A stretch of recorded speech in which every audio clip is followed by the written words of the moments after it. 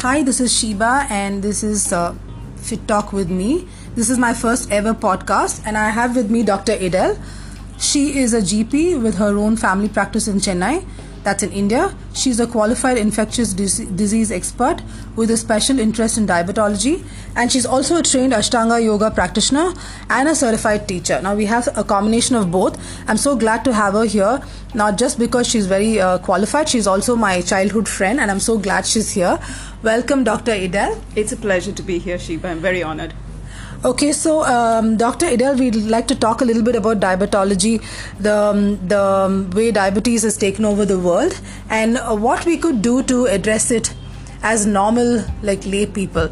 So the first thing I'd like to ask you is, tell us a bit about diabetes now that it's taken over, like a lot of youngsters also, and people at a very young age suffer from diabetes. Okay.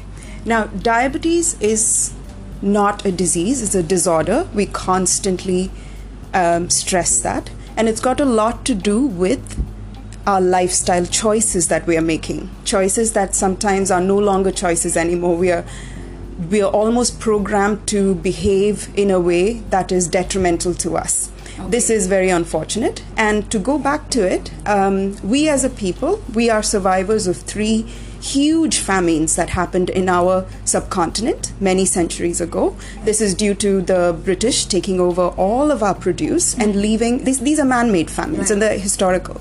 So millions upon millions upon millions of Indians perished. And the people that survived were able to survive because they were able to store a little bit of salt and minerals in their system. Genetically, they were just programmed to survive in the midst of crisis. Okay. So natural selection, or unnatural in this case, okay. if that's where we're going to put it. So these people survived because they were able to maintain a little bit of blood pressure because of the salt they stored. So they had an edge in the time of crises. Okay. Now we are their descendants. Right. So we have a natural capacity to store, and we are designed to survive. Our body is designed to survive. Okay. Now our body will continue to be in survival mode, and we are providing it with way more nourishment than it is designed for. Okay. So instead of giving it what it needs, which is encouraging hunger, we are constantly satiating not our appetites, but our addiction to food. Okay. And this is so problematic because we are no longer talking in terms of, we're not even talking in terms of food production. We're talking in terms of farming in excess. We're talking about artificial, cheese is not cheese. Yeah. You know, like preservatives. Yeah, preservatives are just so prevalent. We are having fruits out of season. Right. We are eating rice by the mountains. So our entire lifestyle has been governed by our tongue now. Yeah. And we are addicted to food. So if the reason I call it addiction is I'm not throwing the word about disrespectfully. It is true. Because if I take away food from a person who's not diabetic, who's completely healthy, they suffer from withdrawal symptoms. Correct. They have headaches, they have mood swings, they're unable to sleep, they have sweats. These are all classic withdrawal symptoms. Right. And we see it with people who are denied food. And we, as a race, are designed to combat hunger. Right. We operate on our best when we eat half of what we eat right now. Yeah. Traditionally, we would sit in the lotus position and eat, and bend down and eat. And when we do that, our stomachs are folded. Yeah. So when we get up, our stomach is only half filled. Oh, that makes sense. So this is the reason we ate like that. The Indian subcontinent, the Indian body is slight. And now when you see, it's unfortunate, I see young men and young women whose entire body's morphology is different. Like men are pear-shaped with heavy buttocks and big thighs, which we've never seen before. And you can attest to the fact that in our country we see so many fertility clinics, which is so ironic in a country. Never been there like that. Yes. Why is this happening? Because we are not eating for nourishment. If you ask a patient, they do not know what each food does for them. We have these blanket statements of dairy is good for us. All of us have to eat eggs. All of us have to do this. We have to have 3 meals a day. That is not true. There are some people who should just operate on 1 meal a day. There are people who should operate on 3 meals a day. There are people who should operate on 6 meals a day. Right. And we don't know who they are. It just works differently for each people. That's true. Yeah. So I don't know what, let's say, an apple does for your body, because you don't know how to tell me what that apple feels like in your body.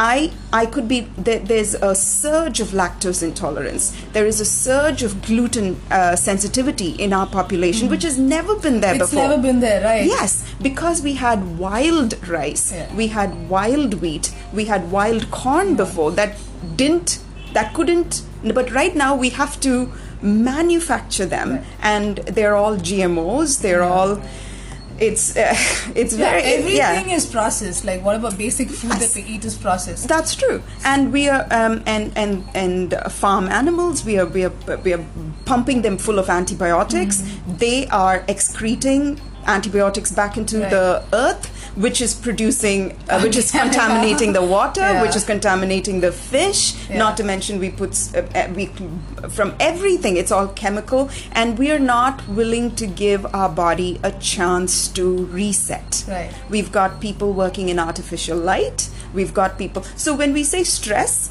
it's a. I would like, coming back to your question. I'm so sorry. Like we are anything that we are not trained for, anything that we are not designed for. When you put yourself in that situation, that is a stress. Right. The body is designed to operate for 12 hours of sunlight and sleep and enjoy 12 hours of darkness. But now we've taken the element of darkness away. We are on our smartphones the whole time. We have artificial light the whole day. That is a stress. That is a stress we for the body. don't get enough sunlight either. That's true. That is a stress. And when we are designed to do manual labor at a time when people used to walk to the well, bring water, they used to harvest food and then cook it and eat it and eat seasonal foods and vegetables. We had to gather firewood, we had to wash our clothes manually. Now nothing is done. There's no physical activity. Exactly. Either, and yet we are eating more than what our ancestors ate whilst doing all this work. So now we have an artificial environment of going to the gym. I believe that as long as we have gyms, we'll have fat people. I know that's a vicious thing. So doctor, now that we've come to this, tell us what happens, what exactly happens when you have diabetes in your body. Physically, what does it do? Okay, I'm going to say it in a way that I'm assuming that I'm going to talk in a way that you can tell us. You can tell us a little bit of technical stuff, insulin resistance, and then go on to telling it in a layman's language. Now, okay, I'm going to oversimplify it, so I apologize to my medical colleagues in advance. All right, so this is the classic scenario of an adult onset diabetes. Okay, this is the classic concept. They are not respecting their circadian rhythm, which means they're not sleeping when they're respecting the darkness. So they're either sleeping with the TV on or they're working in the nighttime, and which does not give the body a chance to enjoy a particular hormone called melatonin that is secreted in the brain, which will go around, bring down the inflammation, settle your body down. So your body is in a state of unnatural, heightened alertness, which is a stress. Okay, and as a result of not being able to sleep, your body assumes it's in crisis, which releases a bunch of stress hormones in your body. Remember that Indians are designed for stress and survival, right? Okay, so now your response to stress will be 100 times more than, say, somebody from Europe, right? So we are trigger happy. We're like that. Okay, we quick to everything. Exactly. Our bodies respond in a way of reflex, not in a place of thought, decision making, and then executing those decisions. Our bodies are designed like that because that's just our genetic heritage. So when you wake up in the morning after some kind of sleep, maybe, and by and large the dinner is the largest meal that everybody consumes. Now, what happens? You haven't exercised, you've eaten a large dinner, you've stayed awake, and you've allowed and by the way, melatonin cannot be secreted when there is light. Okay. There needs to be dark and at least 2 hours of sleep prior for the brain to get into a particular sleep pattern, which will trigger the secretion of melatonin. Okay. So melatonin has to be secreted, which is not. Your body is in a state of inflammation, which is natural. The body will get inflamed, which is the body's natural cascade to heal the body. And then when you wake up in the morning after a whatever kind of sleep, your body is now inflamed. It has undigested food in the stomach, and you have not enjoyed melatonin in the night. So your body floods with adrenaline and cortisol. And cortisol, what it does is it tries to store. Because it doesn't know when the next crisis comes. So you store in the first possible place, which is visceral fat.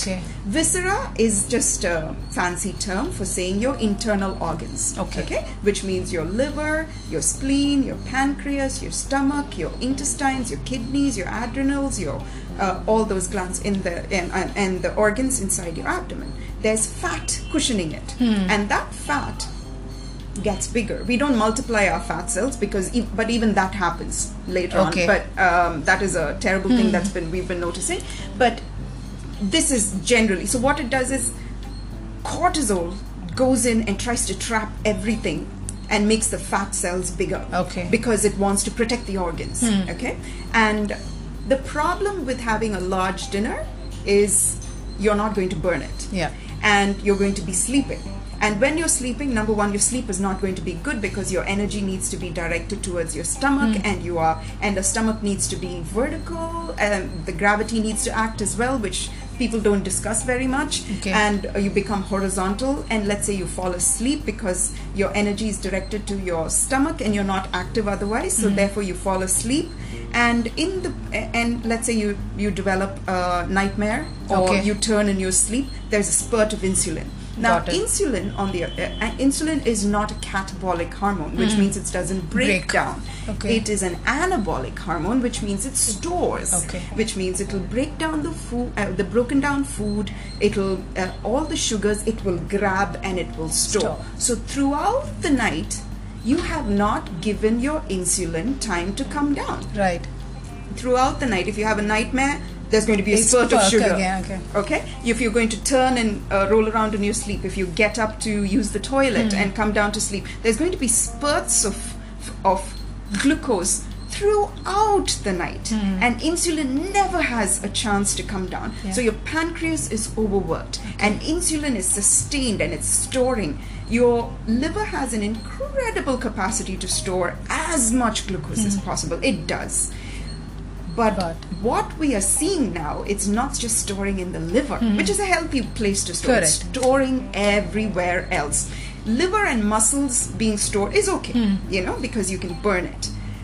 Storing in the internal organs, which is why we see a lot of fatty liver in ultrasounds. We're seeing so many cases of polycystic ovarian syndrome in women, which is very frightening.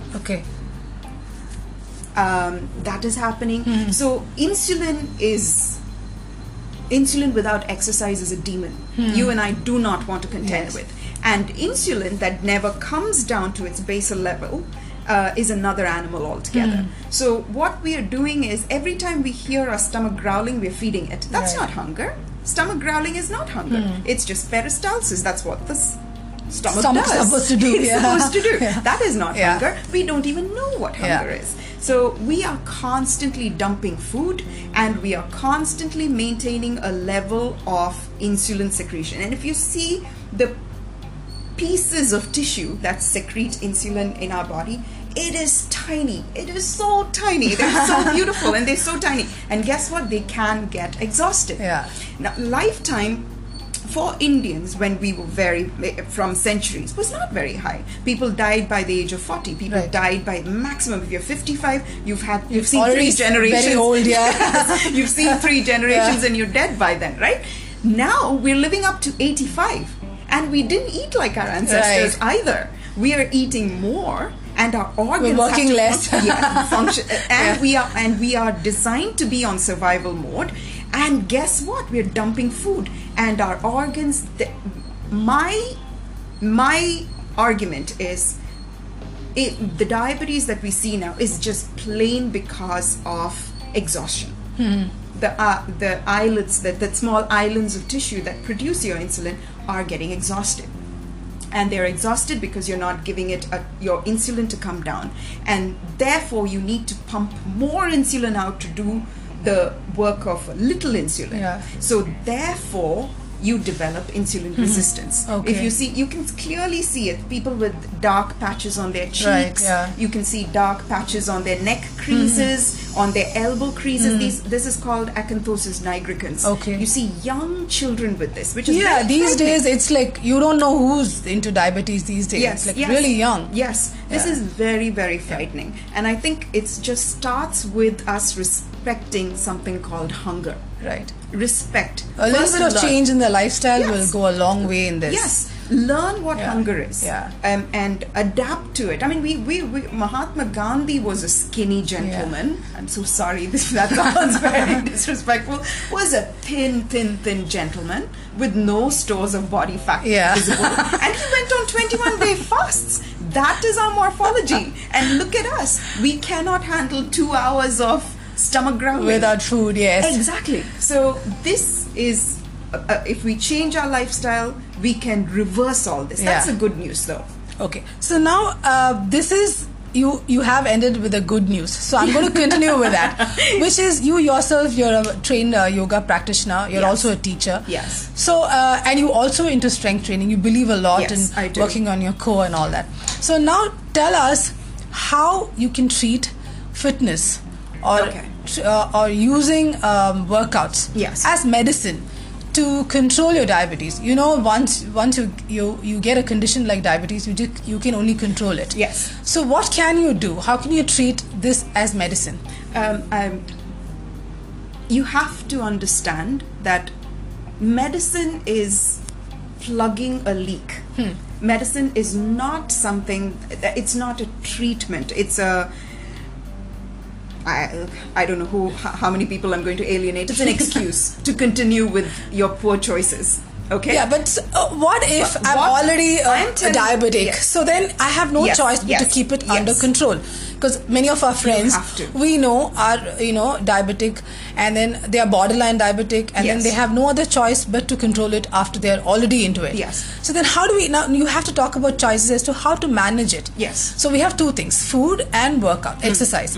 So since you're both into both, tell us how could we use workouts? Yes. What sort of workouts? Yes. And food. How do you manage your meal planning and all that? Okay, this is going to sound a bit controversial, but I do spend a lot of time, I've been accused of spending way too much time, but I sit and have a conversation with my patients. I talk to them about the reason for the lifestyle choices that we make. After a point, you have to understand, Sheeps, we are living on reflex. Right. We are living on programming, like as though we're driving, like on autopilot. We're not living, like for instance, suddenly I want to eat banana chips and I will not eat anything else. And I feel cranky till I eat my banana chips. So my body is driving me to Yeah. eat banana chips or cake or pastry. Yeah, we I just have talked to have about it. that. Like, yes. I want to have chocolate, I will have chocolate. Yes. You know? Yeah. So who is in control of your body? Yeah. Your body is taking I'm on responsible for my choices. Yes. Yeah. So why are we not training our body to make the kind of choices that we need to make, right? Okay. So our target should not be a nebulous concept like health. Okay. So when I say health, I always ask my patients, define health, and lack of diseases can't be health, Yep. right? Because before you exhibit a disease, you didn't have a disease. Right. Were you healthy then? No, I You don't never, think so. yes. Yeah. So lack of diseases is seldom healthy. So what is healthy? So we go into a questionnaire, and I always divide it into 4 quadrants. I make a big circle, and I call that circle them, because invariably they're circles. They're huge spheres. Well, if my patients are listening, they know I love them very much. So yeah, I'm So sure we they're terrified also. yeah. So I put this circle and I have a quadrant, and I label one quadrant physical, another quadrant spiritual, another quadrant I name it passion projects, and another quadrant work. Okay. So what is health in each of these quadrants? Physically, what would you consider health?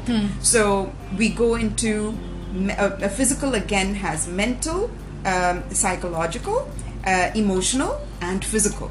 So what are your physical targets? What is your mental, what makes you happy? So there are people who have very frankly said, sitting and watching the serial makes me happy. Fair enough, that makes you happy. Then there are people who've said, if I don't have money problems, I am happy.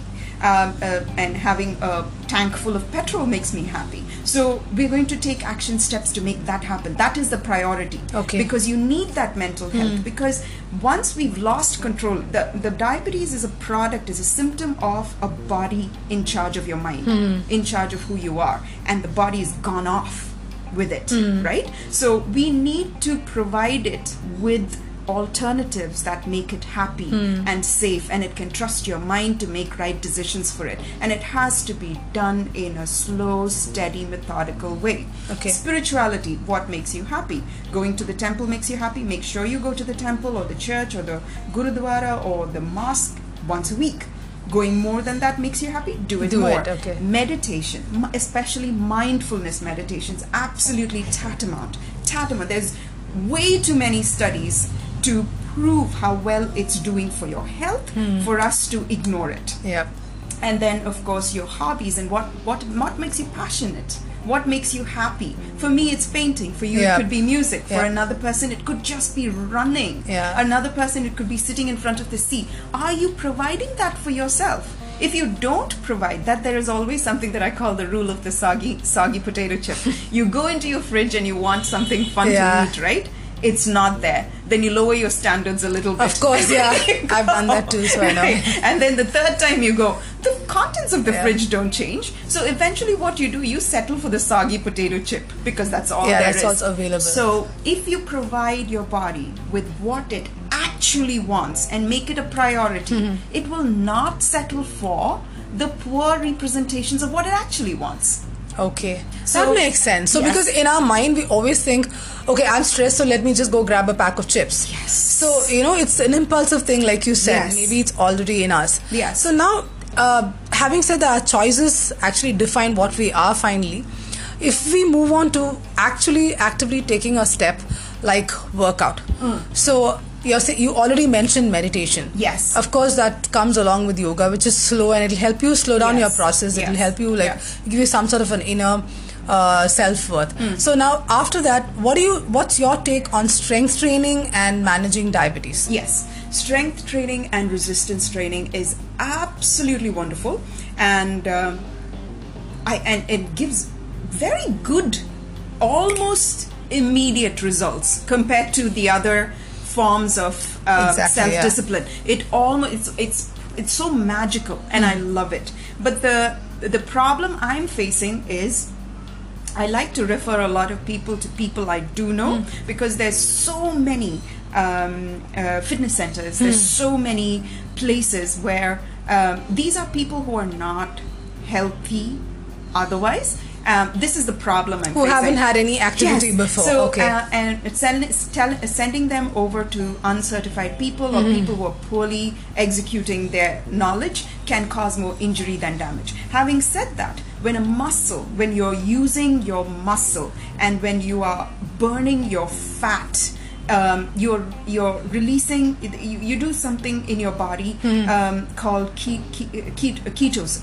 Ketosis starts, right? So you burn your fat as fuel, which is not what your body prefers. It prefers carbohydrates first. Right. Yes, but when you give it a chance to burn fats, it gets a taste for something.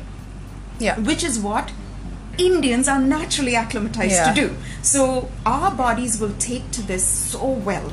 And it's not about, but I'm not a big fan of taking amino acids and proteins and all those supplements and appetite suppressants to look a certain way. I am a big fan of looking like you are fit for your job. like I'm a doctor. Right. I sit in my desk. It a has to lot. be like a sustainable Yes. pattern for Yes, yourself. And yes. for each one, it works differently. Yes, I do like looking this way. Yeah. And Whatever works Yes, for us. yes. And that realization comes to us after a long time. I know. Yeah. I think we've come a long way before we realized. gosh, yes. So what exactly? So I've done a lot of. I've had a lot of clients who come to me for strength training, Yeah.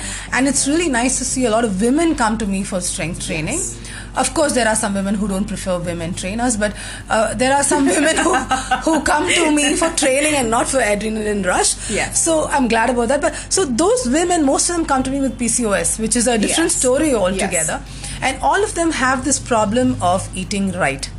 And I always tell them, pick the food that works for you. Yes. But pick the right food. But that's the question, no, Shiva. Yeah. We need to understand, like in the ancient wisdom says that there are 3 types of doshas. Yeah. Okay, I'm not going to get into it, and it's not about controversial anything. But even today, When you spoke about my body type, your body type is clearly something that we call vata, or the wind body type, or the air body type, and you would burn calories like crazy. I come under the pitta, or the fire, or the heat body type, where I would take a little time longer to put weight on, and I can burn it faster, but not anywhere close to you. And then there is the kapha body type, or the mucus body type, Okay. where they're very sluggish and their metabolism is slow. Okay. And these are things that we need to respect. And just because it's not modern medicine, we can't disregard it. Right. And there is no blanket way of saying all this is good, all this is bad. No, it's not. Yeah. So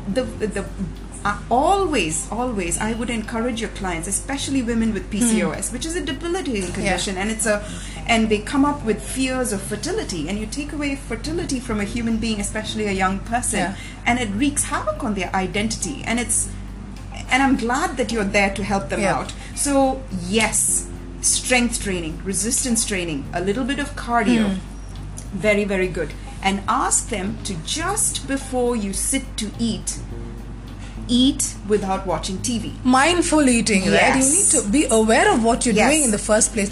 I'm so glad you brought this up, because I've seen so many, from kids to adults, everybody is watching something on their yes. mobile phones while they're eating, Yes. but they don't know what's going in, basically. Exactly. You just chew faster because you don't really chew to digest, you just chew to swallow, and you have no clue what you're eating. I can give them a piece of cardboard and they'll still eat it. So I've seen a lot of kids to adults doing the same thing. So that's not healthy either, right? We're in a cacophony of noise and sensations, Yeah. and we are living in a world of distractions. Yeah. So to still ourselves is very important. To ground ourselves, even more important, and be mindful of what you do is Yeah. even more important. So we are living in a world where one program is competing with another. We've got colors, we've got noises. So our food has to be tastier than normal. Yeah. It has to be tastier than nutritious for us to notice it. It has to be more colorful. So we're just in the midst of a lot of chaos, and our body shuts down. And the first thing it shuts down is our fertility, because it realizes that you're not sending out good genes into the next generation. Right. So PCOS is a natural. So give them resistance training, well done, and teach them to eat mindfully, which is very important, and then slowly direct them to understand what food is good and what's not, and help them make choices, which is long term, duplicatable. and which they can follow, Absolutely. for a lifelong thing. Yes. So can you give us a takeaway line to say, for us to understand how to live like a healthy life? Basically. Yes. Just from what you would have seen so many patients, and you would have seen so many people fighting diabetes, PCOS, whatnot. So tell us, what do you think we can do to live like a healthy lifestyle with what we have? What you focus on is where your energy will flow. Absolutely. Either you're going to focus on health or you're going to focus on disease. Searching for a disease in yourself and trying to catch it all the time by having one master health checkup every year and making sure that your parameters, your biochemical parameters are within normal, that's not health. Health is knowing you're happy in the fundamental fiber of who you are. And what makes you happy is ununderstandable to another person because you're unique. So what makes you happy? Does your body shape make you happy? Does your sleep make you happy? Do your friends make you happy? Are you at peace with who you are? Is your food making you happy? Is your work making you happy? You have to answer these questions and be focused on only this. And when you are, you will not have diseases cannot come close to you. So where your focus is important. If you're focused on a disease and in constantly dodging that bullet, guess what? Dodging a bullet is not a healthy lifestyle. You may dodge the bullet, but constantly living under the stress of dodging That's still stress, Yes. So invest in yourself, and you can invest in yourself through exercise, through good friends, through good meals, through laughter, through happiness, to living a very full lifestyle.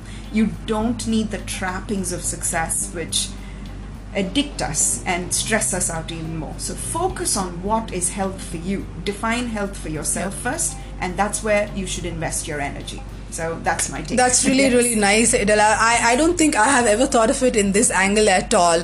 I think all of us should focus on happiness first, and then slowly focus on what your lifestyle should be, and follow things that are sustainable, that you can carry on for your entire life. Not like today you follow something and tomorrow you forget it. Yes. Make sure you do something that you sustain for your life. Absolutely. Choose the things that you want to do that make you happy, like what Dr. Edel said. So I'm so happy to have you here, Edel. And we should catch up again to talk about body types, because that's really, really interesting. Oh, fantastic. We should catch up again for that. But this is a great start to the new year, and I'm so happy to have started the podcast with Edel, my best friend. So wish you all the luck in the world, Edel. Have a great year ahead, and have a great year, all of you. Bye-bye. Bye. Thank you so much.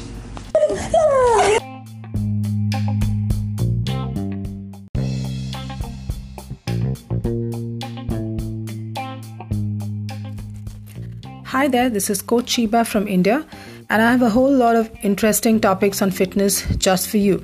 But right now, I'm in conversation with one of the established doctors, and we are going to be talking about relevant health and fitness issues of today. So listen up, enjoy, and do let me know what you feel. Cheers.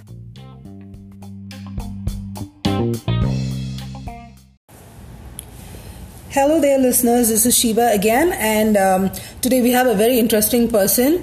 This is, I'm with Dr. Arasi Maran.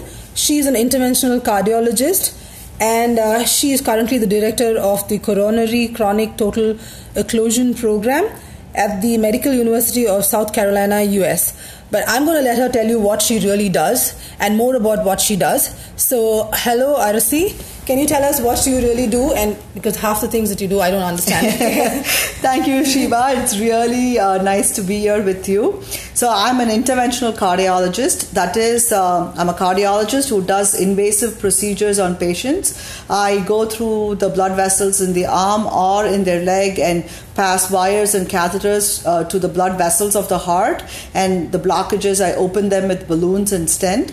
And chronic total occlusions are blood vessels which are blocked completely for more than 3 months. That is, they are 100% blocked. There's no blood flowing through them because of the blockage. And I basically go through the blood vessel, around the blood vessel, behind the blood vessel, in whatever way I can, and restore the normal blood flow. So this is like a special niche kind of a procedure. So apart from my general medicine training and general cardiology training and interventional cardiology training, I had to go train how to do these chronic total occlusion procedures. This sounds really complex to me. It is complex in general, but it's a lot of fun.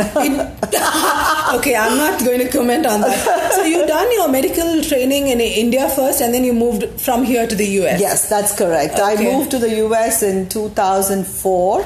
I actually started off as a surgeon. I wanted to be a cardiothoracic surgeon. Wow, But then I realized we interventional cardiologists do way cooler things than the surgeon. If you say so. It's all perspective, right? Okay. So now Arasi knows a lot about the human heart. So now let's ask her more about this. So my first question. So now Arasi also is damn cool because she does a lot of workouts too. She also talks to her clients a lot about working out and keeping themselves healthy. So this is what I want to know first of all. So there's a lot of awareness about fitness and to stay healthy, but not many people know how to go about it. So say for instance a newbie may just want to go and get started off with a boxing class without understanding their body type or body capacity or their metabolic conditioning at all. So as a trainer, when somebody comes to me, I'll first check their metabolic conditioning and then move them on to what they are capable of based on their work capacity. Now, what do you have to talk about understanding somebody's cardio capacity before getting onto a fitness regimen? Okay, that's a very excellent question, Shiva. So number one is, as you said, you need to assess a person's basic capacity, physical capacity. So I can kind of split what you're asking into two different things. If you have a person who's already an athlete and coming to step up their workout, I think your job is way easier. But for a person who's never been to a gym, who's never worked out and comes to you, you need to definitely give them a baseline test, okay, and kind of either see how much exercise they can do, like this in the form of a treadmill walk test or squats or push-ups or sit-ups, etc. Kind of find their basis, then you do it up. Then I feel everybody should have some aerobic activity and also do weightlifting. We kind of underestimate the importance of weightlifting in life, and they all think cardio is the only way to lose weight, but you can do cardio even with weights. You can get your heart rate up even with weights. Exactly. So your goal is in general to get to 85% of your age measured heart rate, right? Okay. So that is basically 220 minus age is your target maximum heart rate. In that you need to go to 85% of it. So you can either get that by walking, running, sprinting, rowing, or doing kettlebell swings, push-ups, deadlifts, anything is okay. So if you can normally walk around a block without shortness of breath, then your first step is to be just walk, do that faster and improve your stamina. Okay. But if you don't do that also, and you get short of breath from going from your bedroom to your bathroom or bedroom to the kitchen, then you basically need to start walking around the block at a slow pace first and take frequent breaks. So I have patients sometimes, who've never done anything before and they have a heart attack and they're like, this can never happen to me again. How do I prevent this? And I'm like, start exercising. That's just inactiveness. That's just inactiveness. They're not doing anything. Okay. They have sedentary jobs, computer desk jobs. Okay, they get up in the morning, go in a car to work, sit behind a desk, finish work, get up, come back, sit in front of the TV, watch dinner, go to sleep. That's all. They don't even take 5,000 steps per day. Okay. For that person, I say you're going to set a time in your calendar that this is going to be your exercise time. And you start off with 15 minutes a day. That's your first week. And in that first week, you do 30 seconds of as fast as you can walking and 2 minutes of as slow as you can just to catch your breath. Then go 30 seconds of as fast as you can and keep alternating like this for just 15 minutes the first week. Okay. The next week, you increase from 30 to 45 seconds and then so on and so forth. Okay. So the goal is the American Heart Association recommends that you get 30 minutes 5 times a week. That is total of 150 minutes per week of cardiovascular exercise. Right. Okay. So this is good. So whenever somebody wants to start off, they should first of all understand how their body reacts to any activity first of all before they plunge into something really big. So that's really good. So now there is something like, understanding your capacity first. Are there any signs that we should look out for? Yes. For a healthy heart or for a weak or an unhealthy heart? Okay. Are there any symptoms? Okay. So when you first start off, the regimen I told you, but if you have a healthy heart, every week to every 10 days, you should be able to improve. You should be able to go to the next step. Next level of intensity. You should be able to go from 30 seconds of speed walking to 45 seconds to a 1 minute to a... It should be a steady progression. Okay? Your curve should be upwards. But if you're not able to progress and you feel like you're hitting a wall because you're so short of breath, or you just feel discomfort or something which is stopping you, then something is wrong. It's not mind over matters. Let me push and be a cowboy and break all barriers. Something is wrong. In general, exercise, fitness, it's all mind over matters. But if you're doing it for the first time, you need to be prudent about it also. And after the first week of exercising and you're just not improving and you're still in the same place as day 1, there has to be a difference from day 7 to day 1. Okay. But you're at day 7, day 10, day 15, but in the same way as you were in day 1, something else is going on. You need to see your general physician or etc. Maybe get an exercise stress test, just to make Check sure your RP and then your heart rate is okay, your EKGs are okay. ECGs are okay, and go on from there. Okay, that's a good way to understand yourself too. So now that we're already at it, so this is like a question that's very prevalent these days, and it's a little scary too. I myself have heard of a couple of instances, and you must have too. So this is about athletes or people who actually are into a lot of activity. Say, this is an incident that happened some time back about a runner who is about 62 years old, finished a morning run, and he was absolutely fine, but came back and just passed out. Okay, so he was absolutely fine. And then there was another case also of a completely, perfectly normal person who works out really well, but passed out during a workout. Now, this is really, really appalling, and it's a little scary too for us. So, how do we understand this? What is actually going on? Should we be scared? So, what do you have to tell us about this? So, what you're talking about is sudden cardiac death. Right. Okay, so it can happen in two forms. One is a young professional athlete, like a basketball player or a football player. They have been exercising all through their life. So, the heart muscle gets very thickened or hypertrophied, and they have what is called an athlete's heart. Okay. And that's a different pathology. Okay. So, I'm not going to go into that because that's a separate pathology, and it's a professional athlete who's probably getting under medical care, etc. So that's a different topic by itself. So you're talking about a person who exercises for fitness and goes on with that. Okay, so there are two components. We do know that patients or fitness people who are doing moderate exercise have the maximum benefit. Okay. People who don't exercise and people who do extreme exercise actually don't have benefits, but rather get ill effects. Anytime we do a lot of physical activity, or let's say run a marathon, you are putting your body under stress. Like a lot of exertion. Yeah. There's a lot of anti-accident injury happening. You're dehydrated. There is a lot of muscle breakdown. Your electrolytes are way high, etc. That's why hydration is important throughout. Electrolyte balance is important throughout. If you don't maintain your hydration, your body is your blood is getting thicker and thicker as you are running, and then you literally become almost what I say procoagulant, where you form clots. Okay. And then that can happen to the blood vessels of your heart. So hydration is important, and then not ignore the warning signs. So let's say you're training for a marathon and you're stepping up your running regimen. Okay. And when you step up for your running regimen, you notice something is not right with your body, but instead of paying attention to those symptoms, you say, oh, I can do this, I can get over this, and you push your mind over the body and not listening to your body. That's where the trouble comes. Okay. So the symptoms I'm talking about is, everybody expects this classic chest pain. Yeah, so, like in the movies, you just grasp your heart and just fall. It never comes like that. It is more a sensation of something bad is going on. I call it an impending sense of doom. And literally what I tell my patients is, beneath your chin to above your umbilicus, if you have this discomfort, I'm not calling it pain, I'm not calling it tightness, it's just some sort of a discomfort which comes on. You cannot describe it, you just feel it, you just know something is wrong. Don't push past it.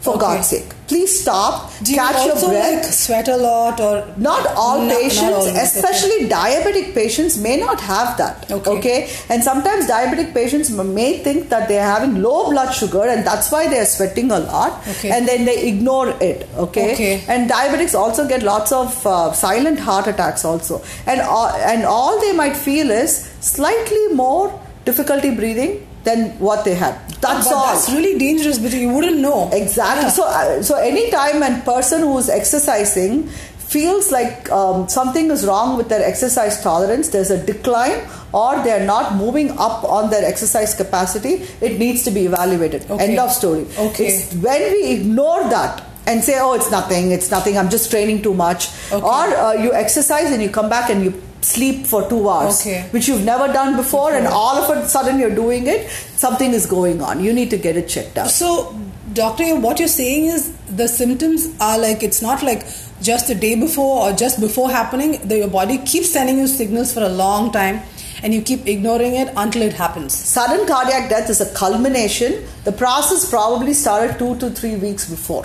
Wow, okay. And we don't realize it. It's very subtle. Yeah. Especially athletes, it's so subtle, and you need to be very mindful of your body, especially if you're a male above the age of 55 or a female above the age of 65. You definitely need to be very mindful about your body in terms of when you're exercising.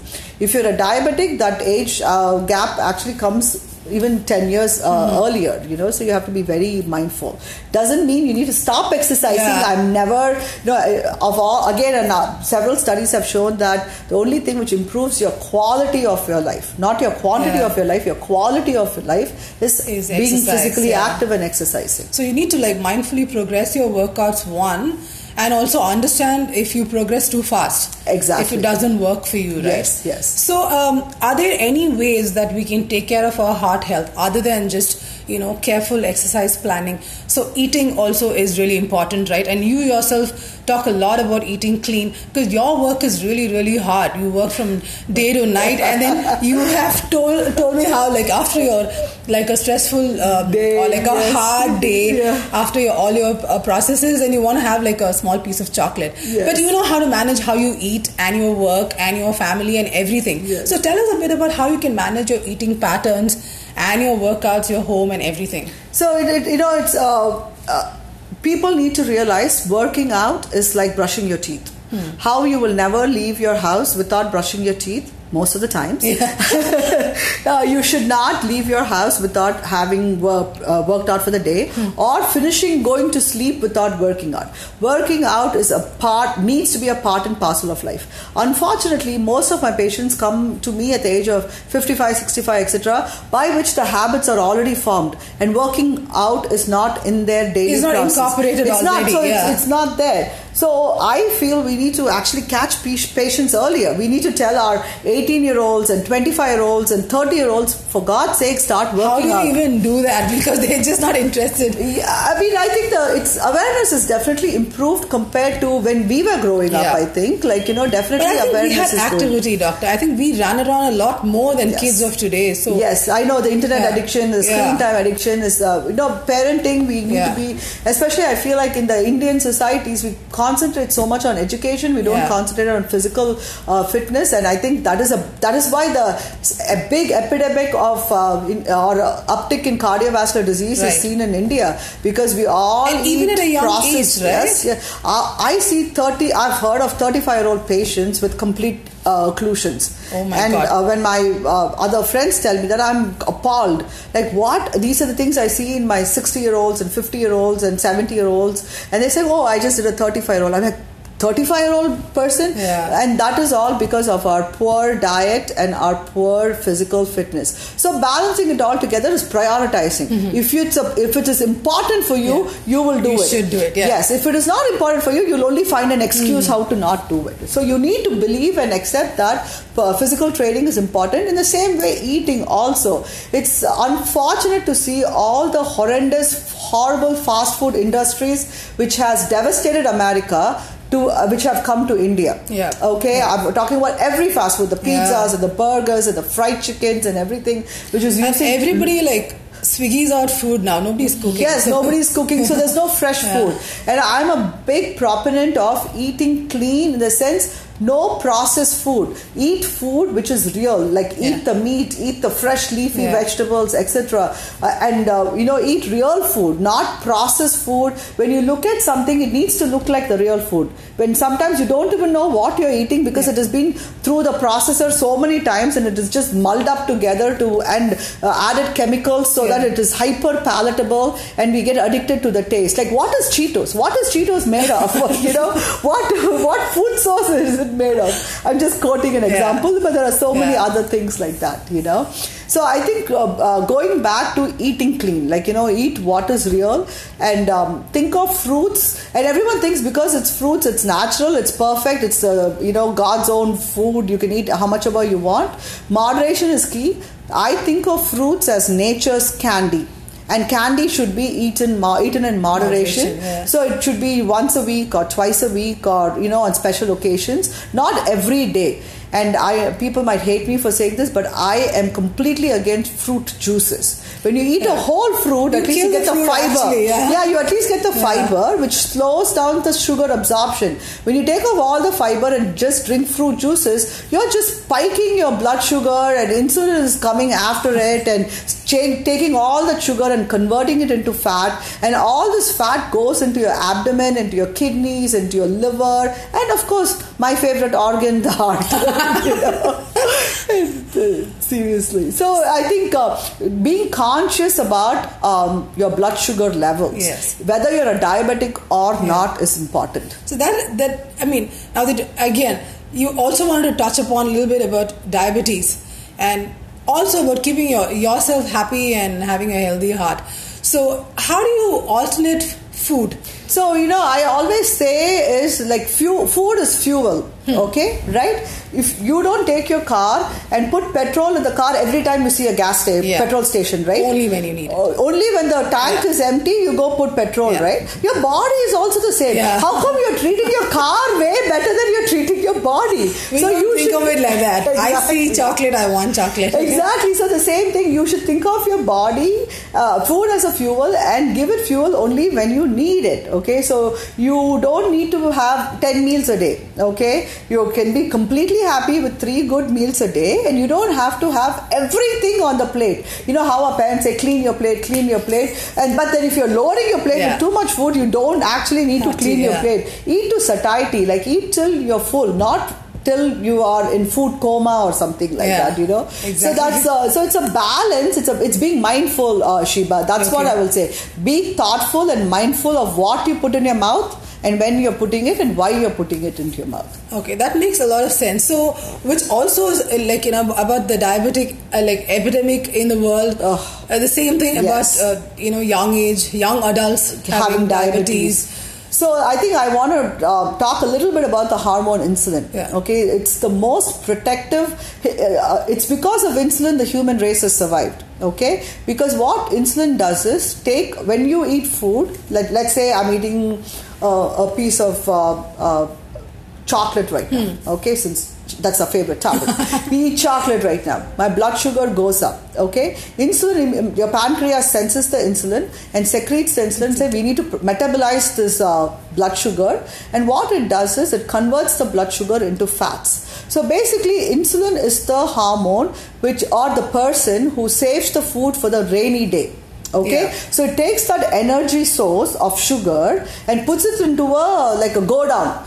Or when it's famine or rain outside, and when you don't have food outside, it will open the go down and take the stored energy for utilization. Okay, so but you need to expose to famine and rainy day, right? So that the stored energy can be used. But if you never ever allow your body to go into that state, and you're always adding more and more food to it, all your go downs are overfilling. It's overfilling, and then we are all obese, we are all diabetic, we are all insulin resistant, you know, and then it's just we are killing us. We are committing suicide without realizing it.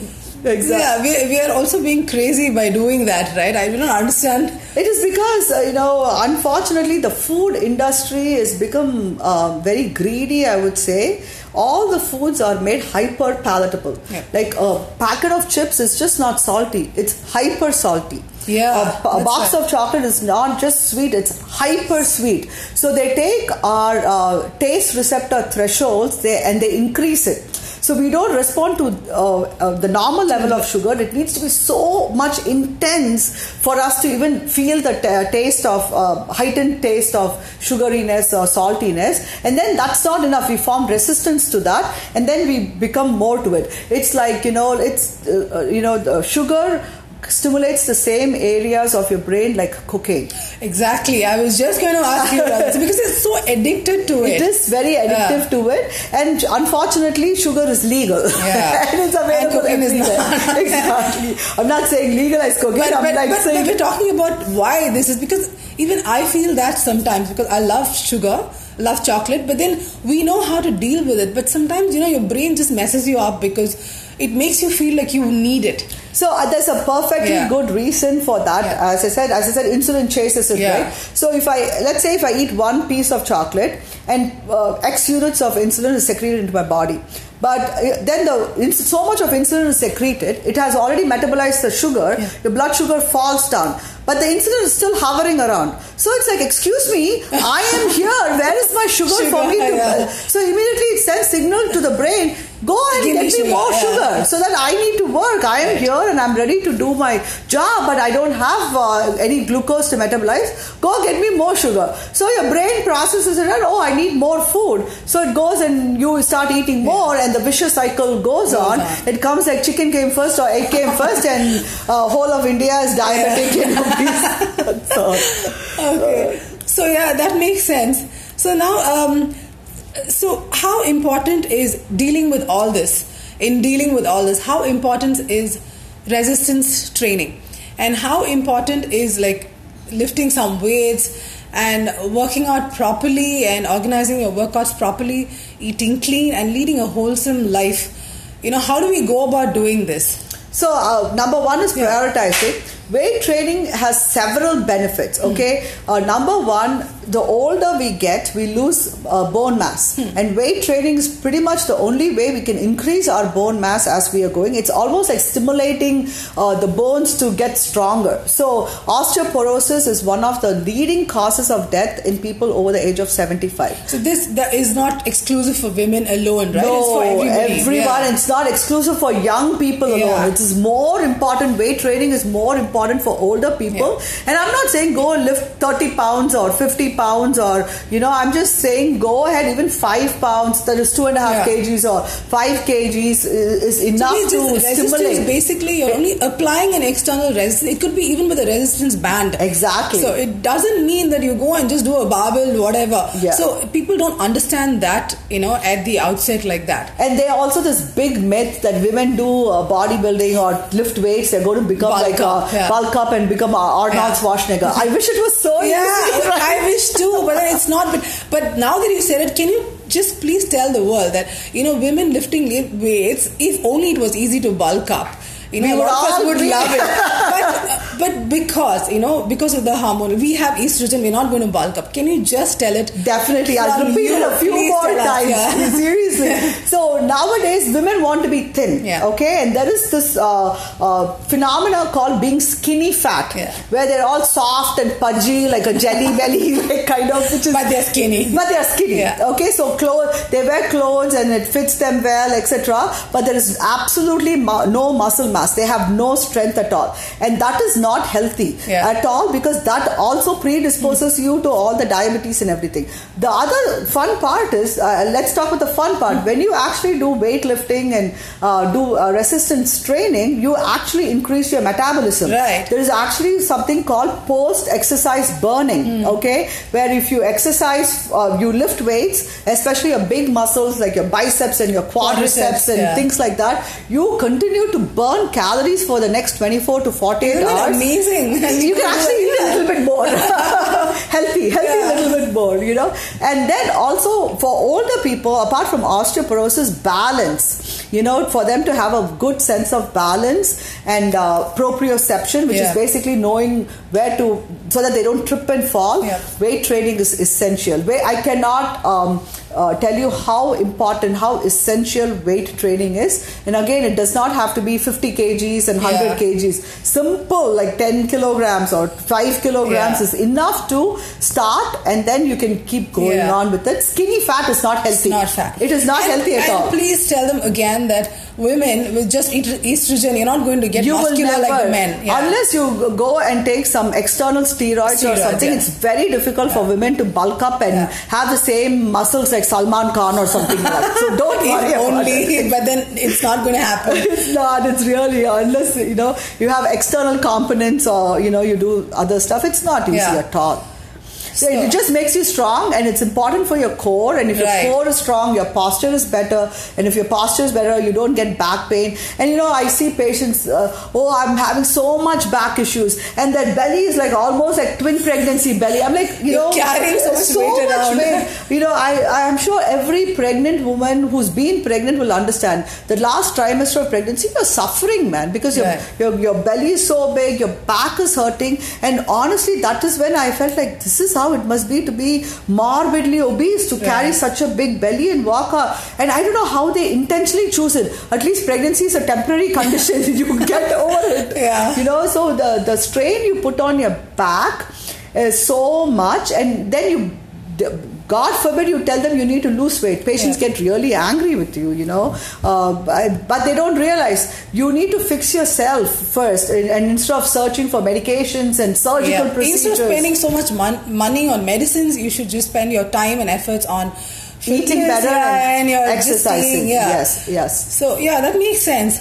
So Dr. Arasi, to wind this all up, what, in your words, what would you like to give away as a takeaway for all of us to just lead a healthy life? And because heart is your favorite, to have a healthy heart. So prioritize your health. Yep. Okay, how much ever stressful your life is, if you're not healthy, and if you have a premature death, you're not going to help your family at all. So if you want to help your family, help yourself, and you're not a selfish person to take a time out of your busy schedule to go work out for 30 minutes or 45 minutes, and prioritize what you're eating. You are not doing your family a favor by taking them out to a fast food restaurant and feeding them processed carbohydrate and disgusting oil fatty foods. Instead eat together at home. Have a home cooked meal. Have clean foods. Make sure your food resembles the way it needs to be and it doesn't look like a foreign object which was created in a chemistry lab. Spend time with your family. Be mindful. And that will keep you healthy and your heart strong. That is so nice way to say that, Arasi. Thank you so much. So this is Dr. Arasi for you, and she has such lovely things to tell us. And thank you so much, Dr. Arasi, for being with us and for telling us everything that we needed to know. And this is Dr. Arasi Maran, and you can contact her as, where can they contact you, doctor? My email is maran@musc.edu. You can reach out to me on email. I'm on Twitter at RCM. I don't practice in Chennai at this time. I practice only in America at this time. So that doesn't matter. You can tell them where you'd be. So I'm in Charleston, South Carolina, at the Medical University of South Carolina. And as I said, I'm available by email if anyone has any questions. So I'm sure, it's so nice of her to give out her email. So guys, just make use of that. You can ask her what you want, and just she's kind enough to tell us. So thank you so much, Arasi, for being here with us, and have a great day and have a great year ahead. Thank you, Shiba. I'm so glad you're doing this and taking the effort to reach out to as many people and educate our people about this. It's a great effort. Thank you so much, and bye-bye, everybody.